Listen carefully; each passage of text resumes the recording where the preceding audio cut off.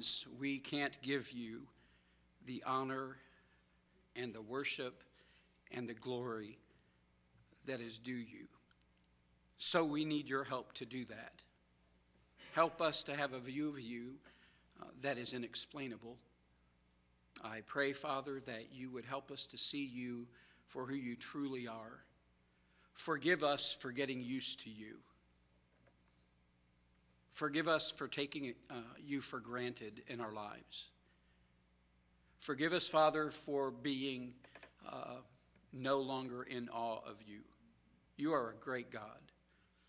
Jesus, you're a great Savior. And we pray that today you would help us in the beginning of this year, going forward until we see you face to face. Help us to behold our God the way you deserve to be beheld. To have our attention today, there are a lot of things that could be distracting people in this room this morning. We all have things on our minds that are occurring in our lives, but none more important, Jesus, than what we have to talk about this morning. So bless this time in your word. May Jesus Christ be exalted, and may our hearts be challenged as to what we ought to do until we see you face to face in the day that we get to offer you perfect worship. We can't wait for that day. But until then, Lord, may we do it with all of our heart and soul and mind and strength. We pray in your name. Amen. On January 7th this year, I spoke to you about when the foundations are destroyed, and I concluded by saying what we need is a right view, a fresh view of God. And so this series this morning, Behold Your God, is the result of my thinking along those lines for the last number of weeks. I love that song that the choir from CBU sang. That is good worship music. It takes my attention off of what's going on in this world and it puts it where it needs to be. And if my attention will stay on God, and if your attention will stay on God, if we'll work at beholding him, all the things going on around us are going to fall into place. They're going to fall into the right perspective. And so today, and going forward, I don't anticipate really getting into a lot of expository sermons on Sunday mornings for the next several weeks, although that's our practice here. Sunday nights or Wednesday nights we might, but these are going to be more topical messages and involving a lot of scripture. Bring your Bible. Have a piece of paper, because I will reference scriptures that we don't have time to turn to, and I'll trust that you will write those down and look them up later. When you come to Exodus chapter 33, you have one of the conversations in the Bible, one of many conversations in Scripture that is recorded between God and Moses, that great patriarch that God used to lead the people out of Egypt and bring them to at least the brink of Canaan before Joshua took over leadership and took them in. Exodus 33 is this conversation between them. We won't read the whole chapter, but I would like to read part of it, and that begins at verse number 8. Exodus 33:8. And it came to pass when Moses went out unto the tabernacle that all the people rose up and stood every man at his tent door and looked after Moses until he was gone into the tabernacle. And it came to pass as Moses entered into the tabernacle, the cloudy pillar descended and stood at the door of the tabernacle. And the Lord talked with Moses. I blow past that last phrase way too easily. That is an amazing phrase. The Lord talked with Moses.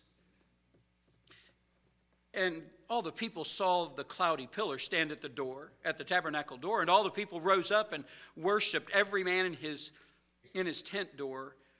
And if it wasn't enough that the Lord talked to Moses, look what it says in this next verse. And the Lord spake unto Moses face to face, as a man speaketh unto his friend.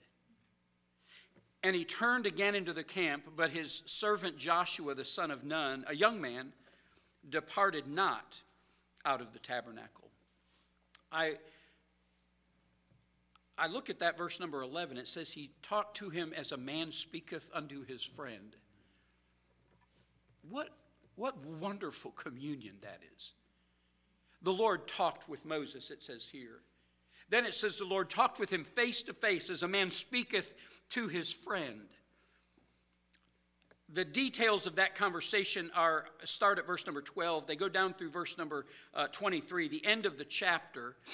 And in verse number 13 and in verse number 18, keep in mind Moses is talking to God face to face. He's speaking to God as a friend. But in verse number 13, Moses makes a request. Now therefore I pray thee, if I have found grace in thy sight, show me now thy way, that I may know thee, that I may find grace in thy sight, and consider that this nation is thy people. If I found grace in your sight, show me your way. Drop down to verse number 18. And he said, I beseech thee, show me thy glory. Keep this in mind. Moses is talking with God face to face as a man does his friend. David said in Psalm chapter 63, verse 2, to see, his heart was to see thy power and thy glory. That word glory is an interesting word. Of course, it means brilliance, but part of the Hebrew word that ties into that, it gives the idea or the connotation of heaviness. There's a weight in this Hebrew word kabod. There's this weight. That word glory means more than just brilliance. It means a heavy brilliance. The glory of God was heavy in this place. This is what Moses requested to see. This is what David requested to see. He's standing there talking to God face to face, but that wasn't enough for Moses. I'm going to speak to you this morning on this thought, the importance of thinking. He's already in God's presence.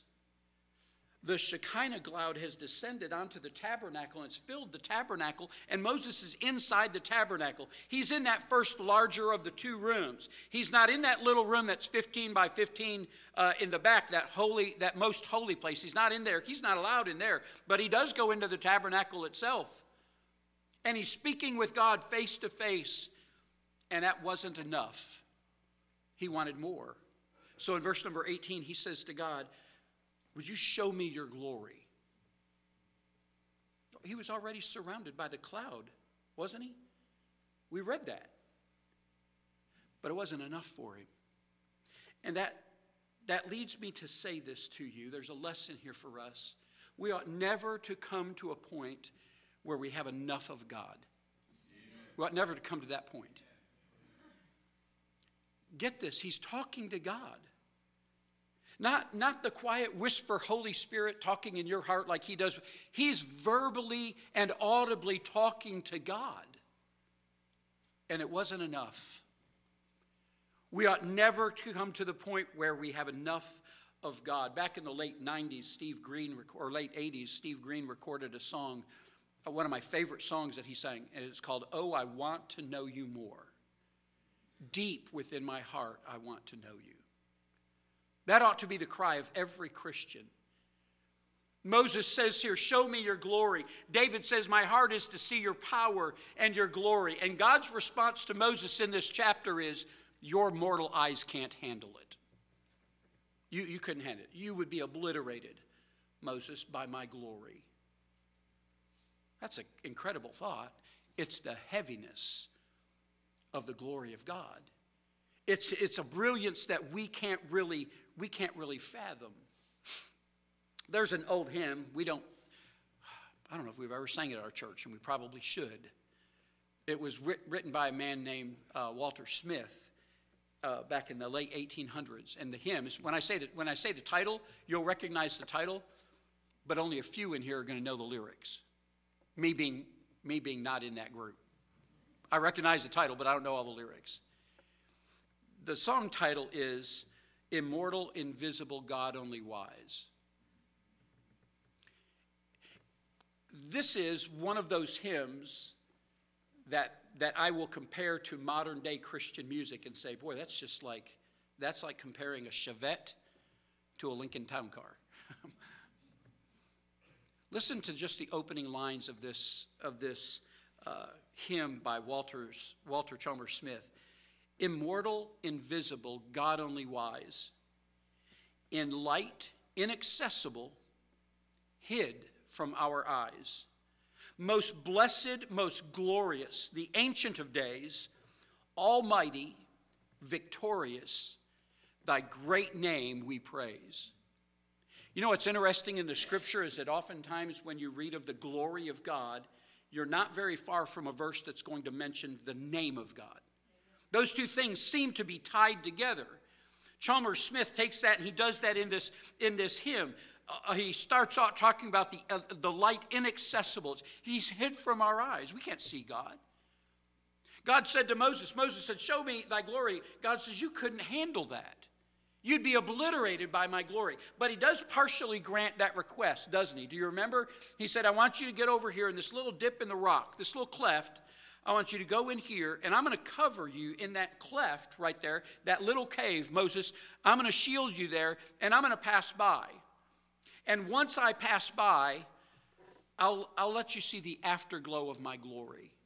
I'll show you what you can handle in your mortal body with your mortal mind and brain and your eyes.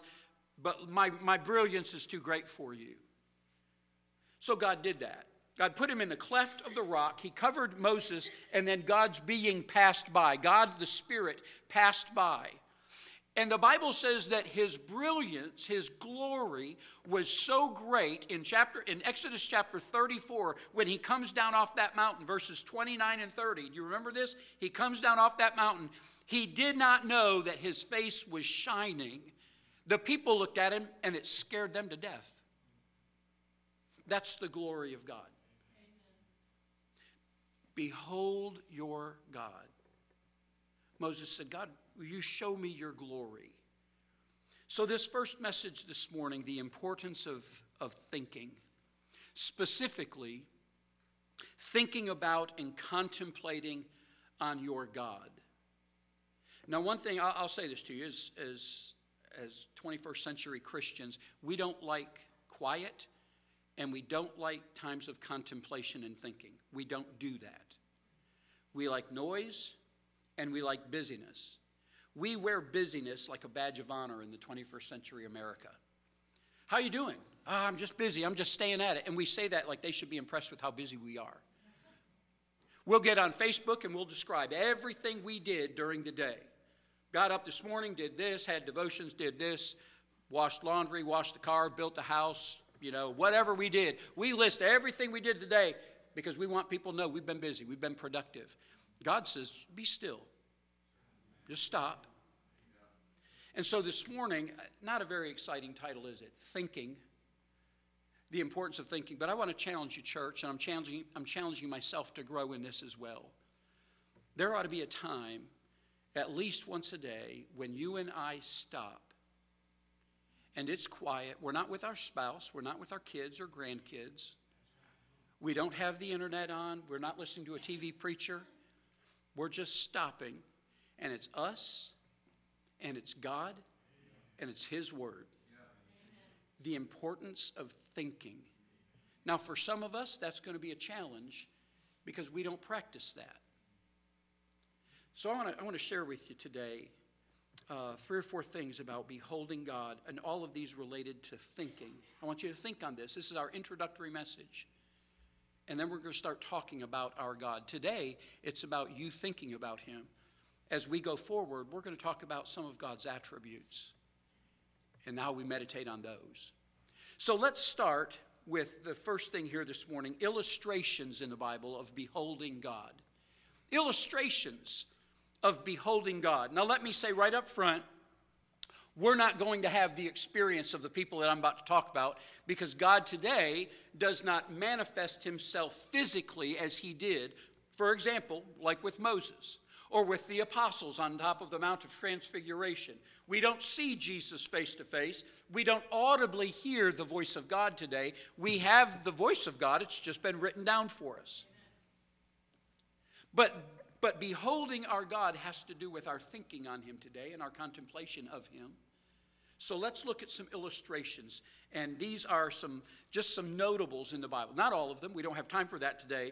But face-to-face encounters with God. And what I like about these encounters is they weren't soon forgotten. They were life-changing. Let's turn to one that we're really familiar with in Isaiah chapter 6. And let's talk first of all about Isaiah. You know this verse. It's a wonderful phrase. When you read Isaiah chapter 5, what happens in chapter 5 is the woes are described of the nation of Israel and the nation of Judah and all that they're going through. And Judah does have a godly king at the time. His name is King Uzziah. Good king, didn't finish well, but he was a good king. By and large, he followed God. He wasn't an idolater. And you find out the bad things going on in chapter 5 of Isaiah. And then in chapter 6, well, let's just read it. Let's just read the first 4 verses of chapter 6. In the year that King Uzziah died, I saw also the Lord sitting upon a throne, high and lifted up, and his train filled the temple. Above it stood the seraphims. Each one had 6 wings. With twain he covered his face, and with twain he covered his feet, and with twain he did fly.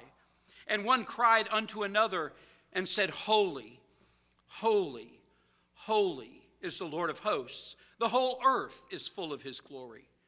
And the posts of the door moved at the voice of him that cried, and the house was filled with smoke. That's an incredible vision that Isaiah had. He saw it the year that Uzziah died. Things are going bad already in the nation of Israel. They're struggling with a lot of things, and Judah, not just Israel, the northern kingdom, but also the southern kingdom of Judah. Things are going bad, and then the godly king dies, and people are wondering what's going on. But the Bible says when he died, Isaiah saw he saw the Lord high and lifted up. He gets this fresh view of God. Let me say this. It's not that Uzziah was a bad king. It wasn't until he was gone, though, that Isaiah put his focus where it ought to be. When he died, I saw the Lord high and lifted up. May I stop here and encourage you to do this? Pray that God will do this for you personally in this series. Pray he'll do it for your pastor. That whatever is hindering my sight of God, my perspective of who God is and what God wants to do, whatever is hindering your perspective of God, whatever is keeping God small in your mind, let's pray that it disappears. And you and I, like Isaiah, can see the Lord high and lifted up like we should. He's a great illustration here of beholding God. He said, I saw the Lord. Let's go to another Old Testament example. And for that one, you can go back to Exodus chapter 33. This is this man Joshua. Joshua is one of my favorite Old Testament heroes. You first met him in Exodus chapter number 17. That's the battle of Amalek. That may not mean anything to you, but until you remember, that's the battle where Aaron and Hur held up the arms of Moses. Remember that? Joshua was down in the valley, and he's fighting Amalek. That's the first time in chapter 17 that we meet Joshua. In that chapter, in fact, I'll just read this verse to you because there's a little bit of a hint dropped in Exodus 17 about who Joshua is going to become. They're having this battle, and in Exodus chapter 17 and verse number 14, they've whipped the Amalekites. That battle's over. And it says, the Lord said unto Moses, write this for a memorial in a book. Write about this battle in a book. Write this for a memorial in the book and rehearse it in the ears of Joshua. That's interesting. Joshua's there. May I ask you a question? I don't know if any of you are combat veterans. I don't know if you've ever stood toe-to-toe with the enemy and duked it out. But do you think you'd forget that? And yet the Lord says to Moses, this battle right here, write this down in a book of remembrance and tell the story to Joshua. God was saying, I don't want Joshua to forget this day. That's the first time, Exodus 17, that we met Joshua. And there in chapter 14, you get a hint. Okay, well, why is it important that Joshua know this? The next time he's mentioned is here in Exodus chapter 33. Joshua hadn't been heard of since Exodus 17. But he shows up again here in Exodus chapter 33. Moses took it as his personal responsibility to show God to Joshua and to lead him into experiences with God. Did you notice that when we were reading Exodus 33, Moses left the tabernacle in verse number 11? Did you note that last phrase? He turned again, the Bible says, went into the camp, Moses did, but his servant Joshua, the son of Nun, a young man, departed not out of the tabernacle. Pause there. He just stayed there in God's presence. Here's another illustration of beholding God. Moses was done. Joshua wasn't. Moses was leading 2.5 or 3 million people through the wilderness. That wasn't Joshua's responsibility. He was going to take the time that he had, whatever time God gave to him, he was going to take time and behold his God. He stayed there at that tabernacle. Moses led Joshua. Up until verse number 11 in Exodus 33, you think it's only God and Moses at the tabernacle. It's not. Moses took it as his responsibility to lead Joshua toward Jehovah. That leaves me with this thought for you. The greatest effect you will have on others will be through your walk with God. Amen. Joshua tagged along with the right guy. Moses was a man who talked to God face to face as a friend, as a man speaketh to his friend. And Joshua hitched his wagon to Moses. The greatest effect you're going to have on other people will be dependent on your walk with the Lord Jesus Christ. As you behold God, as I behold God, we will impact others. Not that that's our intent. Our intent is to worship. Our intent is to have the right view of God. But the result will be people will sit up and take notice. Dr. Manley will tell you that. I so appreciate Doc's testimony when he talks about the people that he worked with over in Memphis, that he noticed something in his fellow doctors' lives. He noticed something in them that he didn't have and that was different. They weren't trying to do that. That's just what happens. It makes us different. There was Isaiah who saw God, and then there's Joshua who saw God. You want to, if you want to be something for God, and Joshua certainly was, you've got to get to know him. You've got to get to know God. Let's look at a New Testament illustration now in Mary and Martha and the bad example of what can go on here, a bad illustration of what can happen. Would you turn over to Luke chapter 10? I know you're turning to a lot of scriptures more than we usually do in our messages, but this is good for us because there's a consistency in the scripture here. Luke chapter number 10, and you're familiar with this story too, verse number 38 to the end of the chapter. There it says, "Now it came to pass as they went that he entered into a certain village, and he entered into a certain woman named Martha received him into her house. And she had a sister called Mary, which also sat at Jesus' feet and heard his word. But Martha was cumbered about much serving and came to Jesus, and said, Lord, dost thou not care that my sister hath left me to serve alone?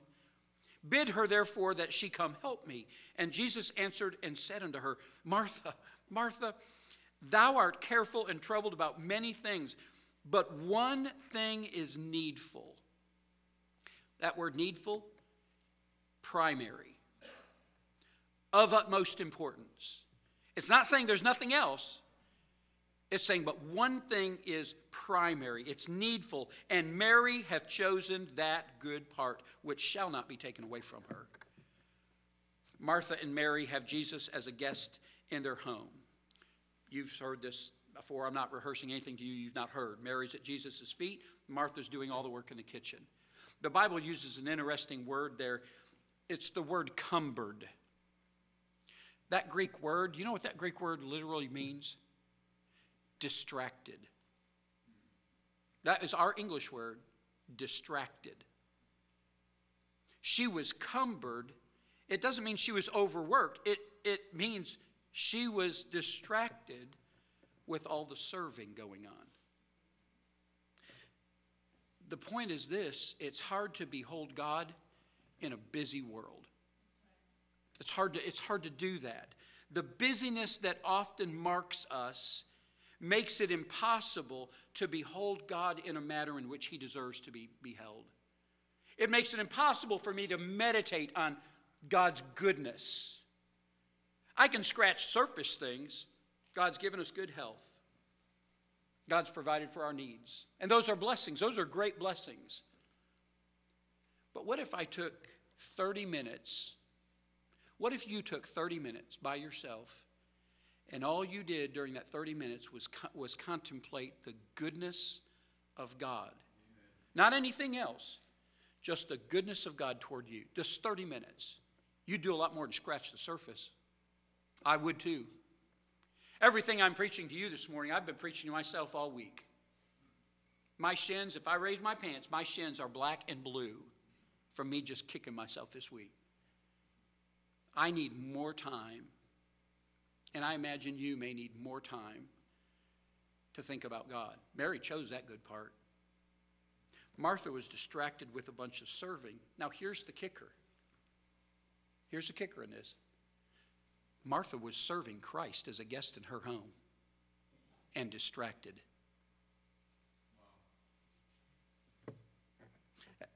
She was doing something good. If I have you over to our house, Terry's going to be a good hostess to you.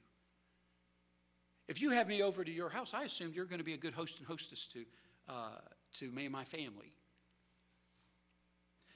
Martha brought Jesus into her home. Mary lives there too.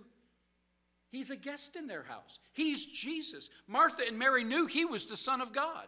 She's going to take care of him. Dinner's going to be good. We're bringing out the china that the kids don't get to touch. She's going to be a good hostess to Jesus. And she was distracted by her service to the Lord away from her worship of the Lord. She was doing something good. You know how easy it is for a pastor to get distracted in the work of the Lord from worship? You ought to pray for your pastor. Mary is sitting here Mary's right next to Martha in this story, and it's a wonderful contrast. Martha's doing something good. She's doing something right.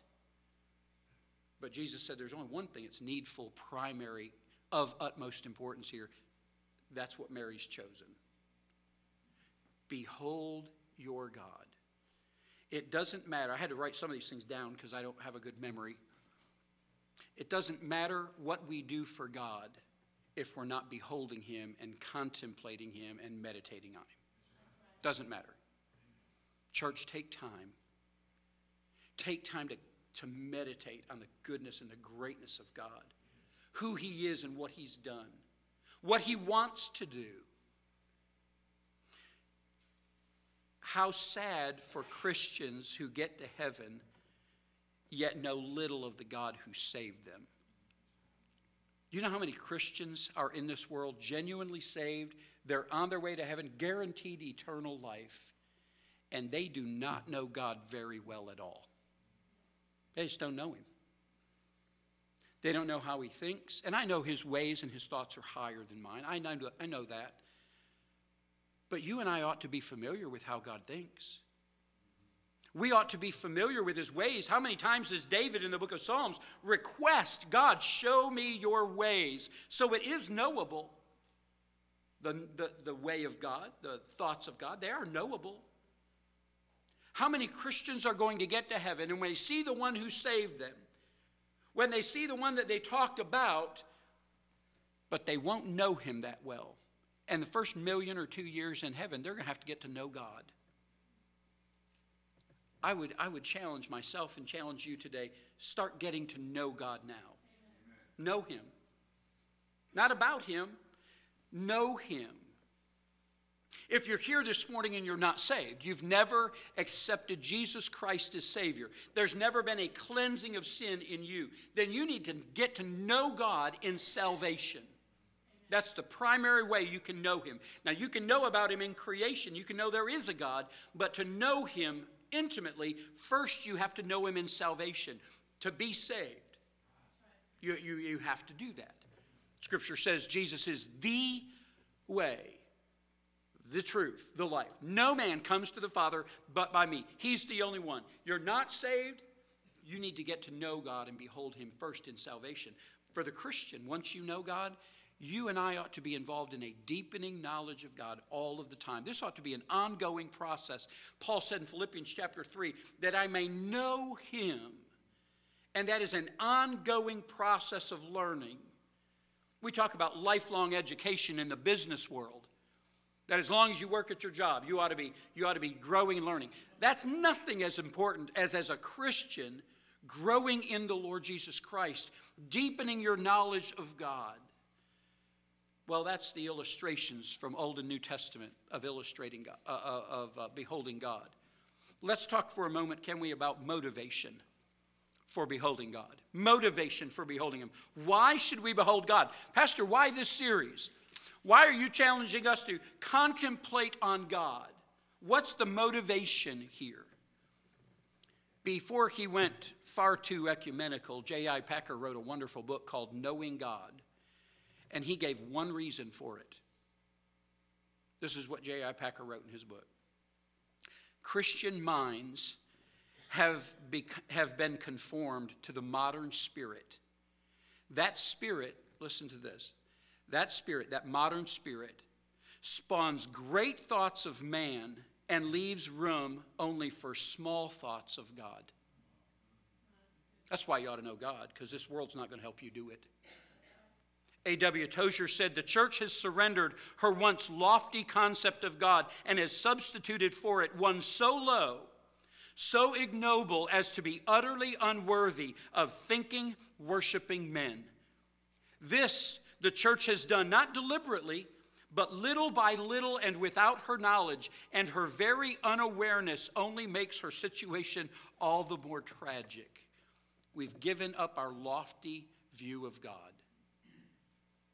I saw the Lord high and lifted up, and his train, his glory filled the temple. We've given that up in modern day Christianity. We've become very comfortable with God. We must see God for who he is, because a weak view of God produces weak saints of God. God's not little, but that's how we approach him most of the time. We'll say things like, well, you can't fit God in a box, but we do. You can't have a small view of God. This is the God who said words, and the universe that we still don't know how big instantly was created. He's a big God. We need to regain that awness of him. I heard a preacher say one time, he has taken the word awesome out of his vocabulary unless he is describing God.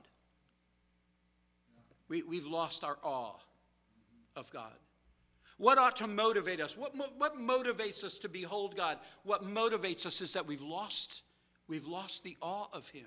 We've lost the wonder of God. We have allowed so many things in our lives that leave us little time to wait on God, to meditate on his greatness or his goodness or his grace or his faithfulness. We've lost our sense of awe when it comes to him. We are not struck speechless. When Moses came into the tabernacle and God's glory filled the place, the Bible says he fell down on his face and didn't say anything. We've lost that. We've lost our speechlessness. Is that a word?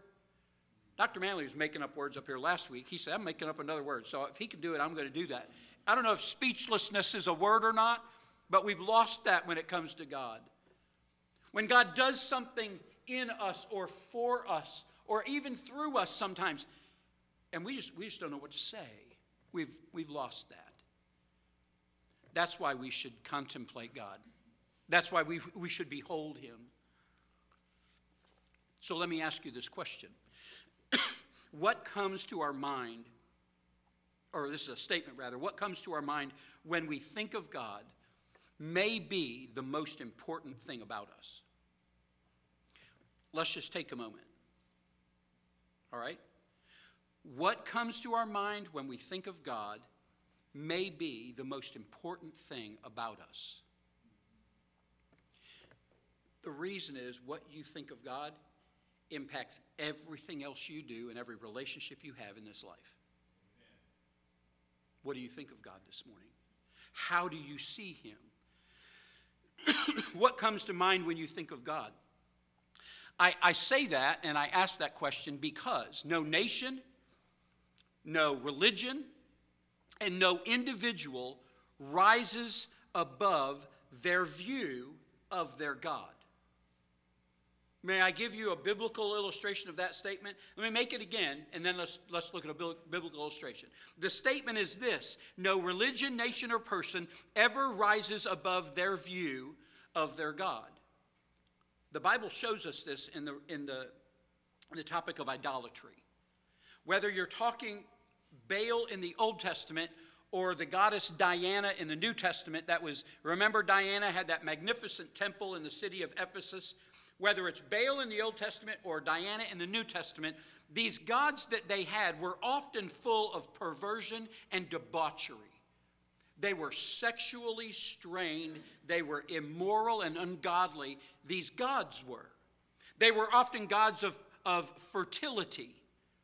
And so to worship these gods of fertility, the worshipers would participate in temple prostitution, thinking that what they were doing was pleasing their gods. And the gods in turn would bless their crops or bless them with children or bless their livestock. They were committing the acts that they saw their gods doing. Baal was an immoral, perverse god. Diana, an immoral, perverse goddess in their personal realm. And so their worshipers became what their gods were. Here's the point. Their view of their God impacted their behavior. That was true in idolatry, and that's true in the worship of Jehovah. And if you and I would see and worship God the way he deserves, our lives would look different. Why did those people in Ephesus, why were they such immoral people? Why were they so sexually perverse? Because that's how their God lived. Those that worship Baal, why did they behave the way they did? Because that's how Baal behaved. No nation, no religion, no individual rises above the view that they have of their God. It's true in idolatry. It's true in the worship of the Lord Jesus Christ. And if you and I would worship him the way we should, our lives would be changed. Our thinking of God, our thinking about him greatly impacts our life. In fact, the greatest thought, one writer said this, the greatest thought a human mind can have and occupy itself with is the contemplation of God. You can't do anything better with your brain than to stop, nor can I, than to stop and think on God. That's a big statement. I didn't say that. I'm not smart enough to make that statement. So I appreciate men and women who are. It's the greatest thing you can do with your mind, is to let it be occupied, filled with thoughts on God. So listen to what David said. In Psalm 48, verse 9, we have thought of thy loving kindness, O God, in the midst of thy temple. Luke 10:27. Do you remember what Jesus said was the greatest commandment?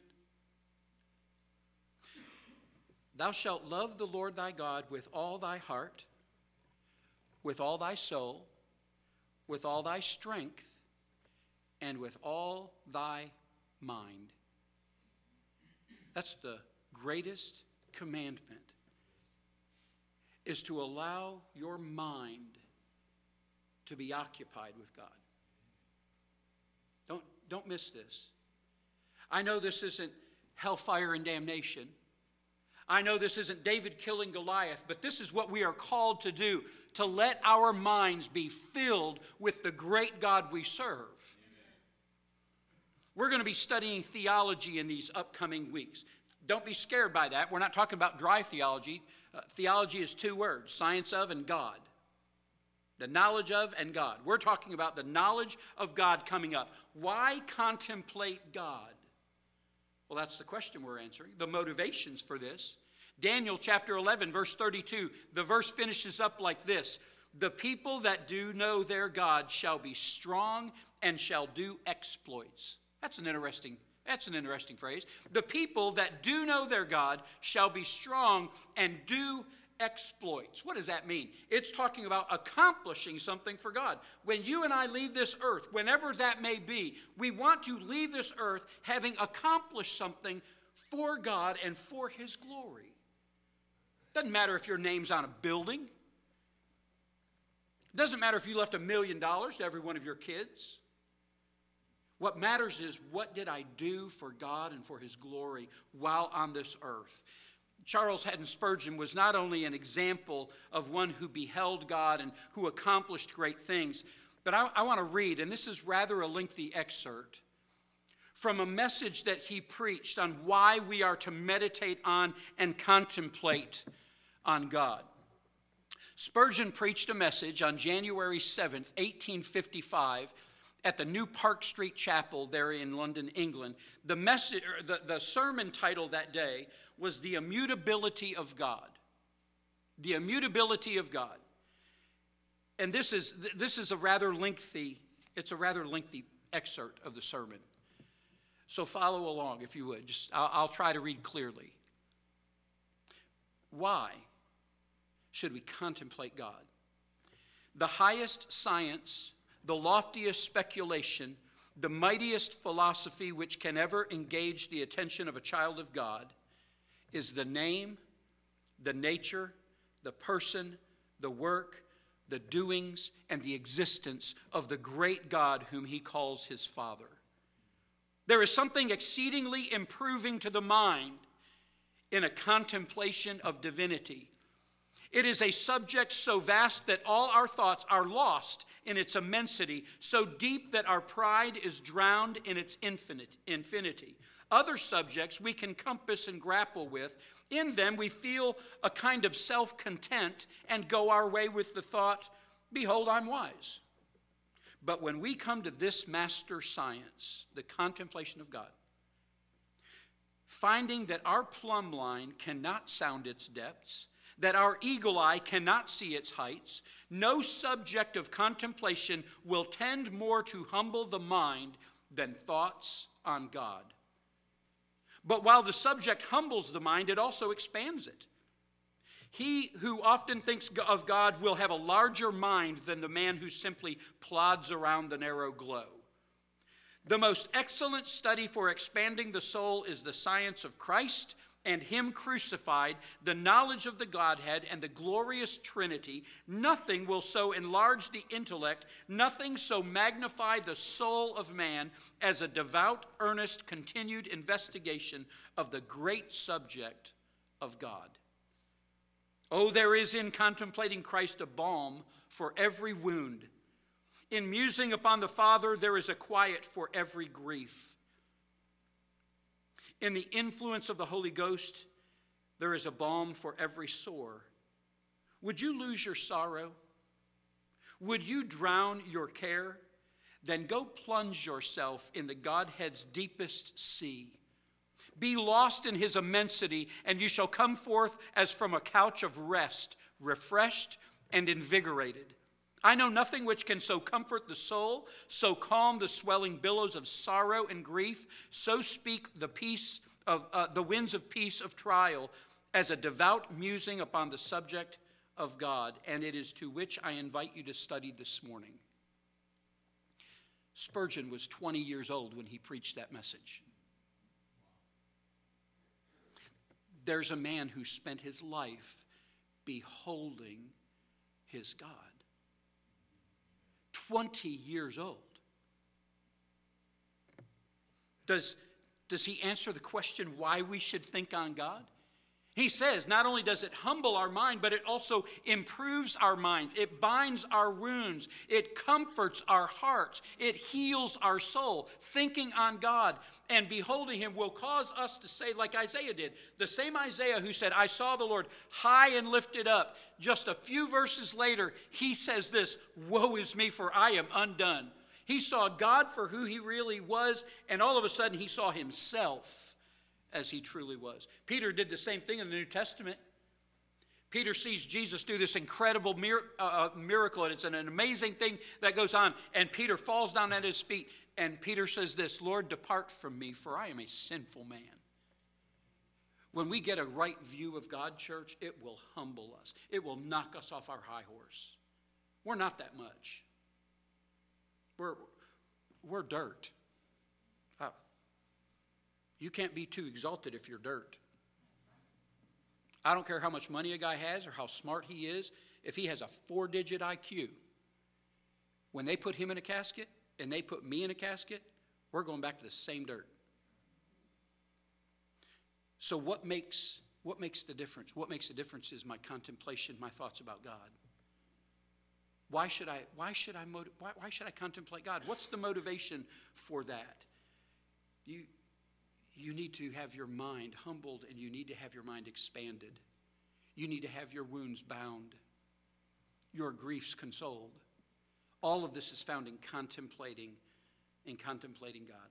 Last thing, the instruction for beholding God. How do we do this? Pastor, that all sounds wonderful. Don't you get fired up?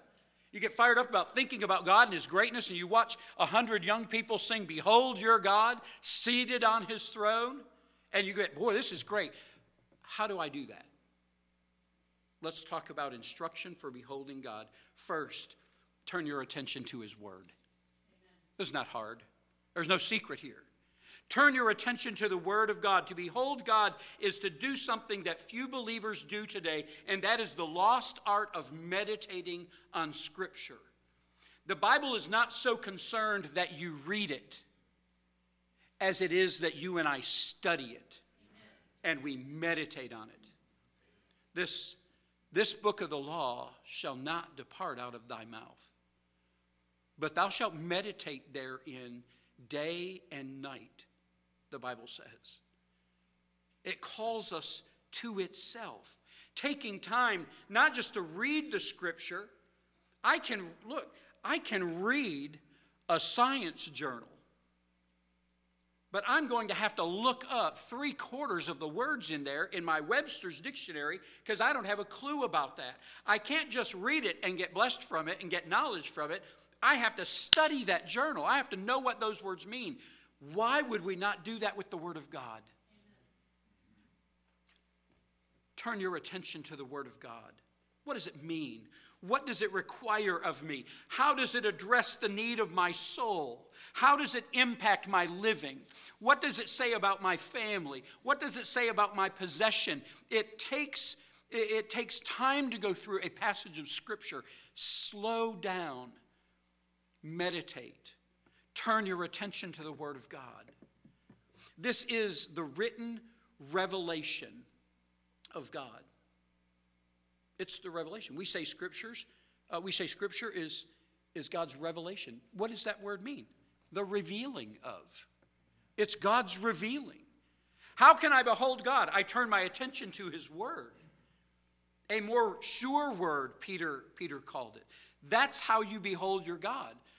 One author said that the Bible is a photograph of the Almighty. It is a portrait of his character and his ways, his doings, his plans, his attributes, and his unlimited grace. Turn your attention, turn your focus to the Word of God. How can you behold God in your day-to-day living? Turn your attention to the Word of God. Second, turn your attention to the Son of God. Turn your attention to his Son. As we close this morning, I'd like us to read together a passage of Scripture. This will be the last passage of Scripture I ask you to read this morning, but I'd like you to turn to Hebrews chapter number 1. This will serve as the end of our introduction to the weeks that lie ahead. This passage we're going to read reveals the primary and most important way that you and I can behold your God. Yes, turn your attention to the Scripture, read the Bible, but turn your attention to the Son of God. Would you stand with me, and we're going to read together out loud Hebrews chapter 1, verses 1 through 3. Join with me in reading, would you? God, who at sundry times and in diverse manners spake in time past unto the fathers by the prophets, hath in these last days spoken unto us by his Son, whom he hath appointed heir of all things, by whom also he made the worlds, who being the brightness of his glory and the express image of his person, and upholding all things by the word of his power, when he had by himself purged our sins, sat down on the right hand of the majesty on high. You want to see God this morning? Turn your attention to Jesus Christ. He is the brightness of God's glory. He is the express image of God's person. Turn your attention to Jesus Christ. You want to behold God? Then listen to what God says. Pay attention to my Son. This is my Son in whom I am well pleased.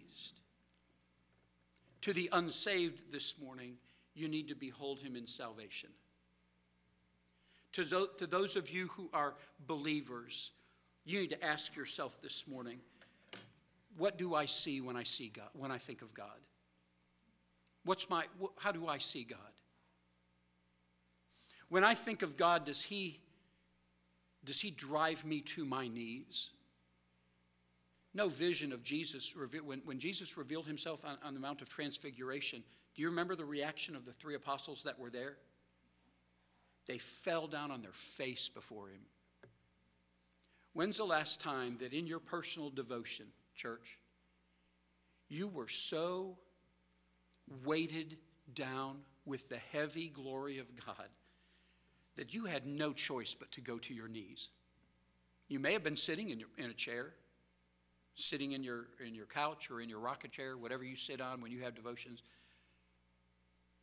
When's the last time that your worship, it was so heavy, the presence of God was so heavy that you ended up on your knees, your face before him?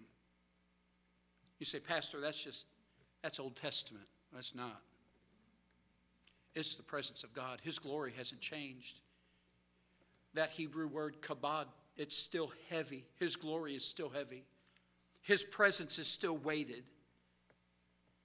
God wants to save you this morning if you're not saved. And I'm assuming most people in here, if not all, are. God wants an incredible relationship and communion with you and me. Moses wasn't special. Did you know that? And God spoke to him face to face as a man speaks to his friend, and God wants to do that with you. He does that through his word. He does that through his Son. Would you pray and ask God that, and this is for our church family. I'm so glad we have visitors here this morning, especially on a day like today, for our church family. Would you pray that in the upcoming weeks, God would do something in us? Refresh that view of him. Renew it in our hearts so that it changes what we do and how we live and what's important to us. Let those things fade away that we've grasped so tightly that do not matter, and let's just let God be God to us. Let's pray. Lord, you're a merciful and gracious and long-suffering and good and faithful God. Can't describe you. You're beyond that description. And Lord, I know there are probably things that I should have said this morning and missed them. But I pray that your word is doing its work in our hearts. Thank you for revealing yourself in your word and in your Son. Thank you for calling us to contemplate on you so we know where to put our effort. Help us to look on your Son, the only one in whom you are well pleased, and help us to stand in awe of you again. Forgive me for letting the world and the things in the world grab my attention. Forgive me for letting circumstances distract me from what's more important. I pray, God, you'd forgive me from getting busy in your work and failing in my worship. I pray for those that might be with us today that don't know you as Savior. And Lord, I don't know that this message would be called a salvation message, but the beautiful thing about your Holy Spirit is you can do with your word whatever you please. So if one is here today without Jesus Christ, would you save them? And if a Christian is here today in need of a fresh view of their God, would you do that for us? Give us that desire. Help us to take time to slow down, to see you as you are, and to allow you to make us more and more like Jesus Christ and less like the people we naturally are. Do your work today, I pray, in your name. Amen. Would you hold your heads bowed and your eyes closed for just a few moments? I'll give you an opportunity this morning to respond. And I know the message has been a little longer today. It's certainly been different. But I feel in my heart, church, this is the direction God would have me to communicate with you for the next few weeks. And I'd like to invite you today to do what God would have you to do.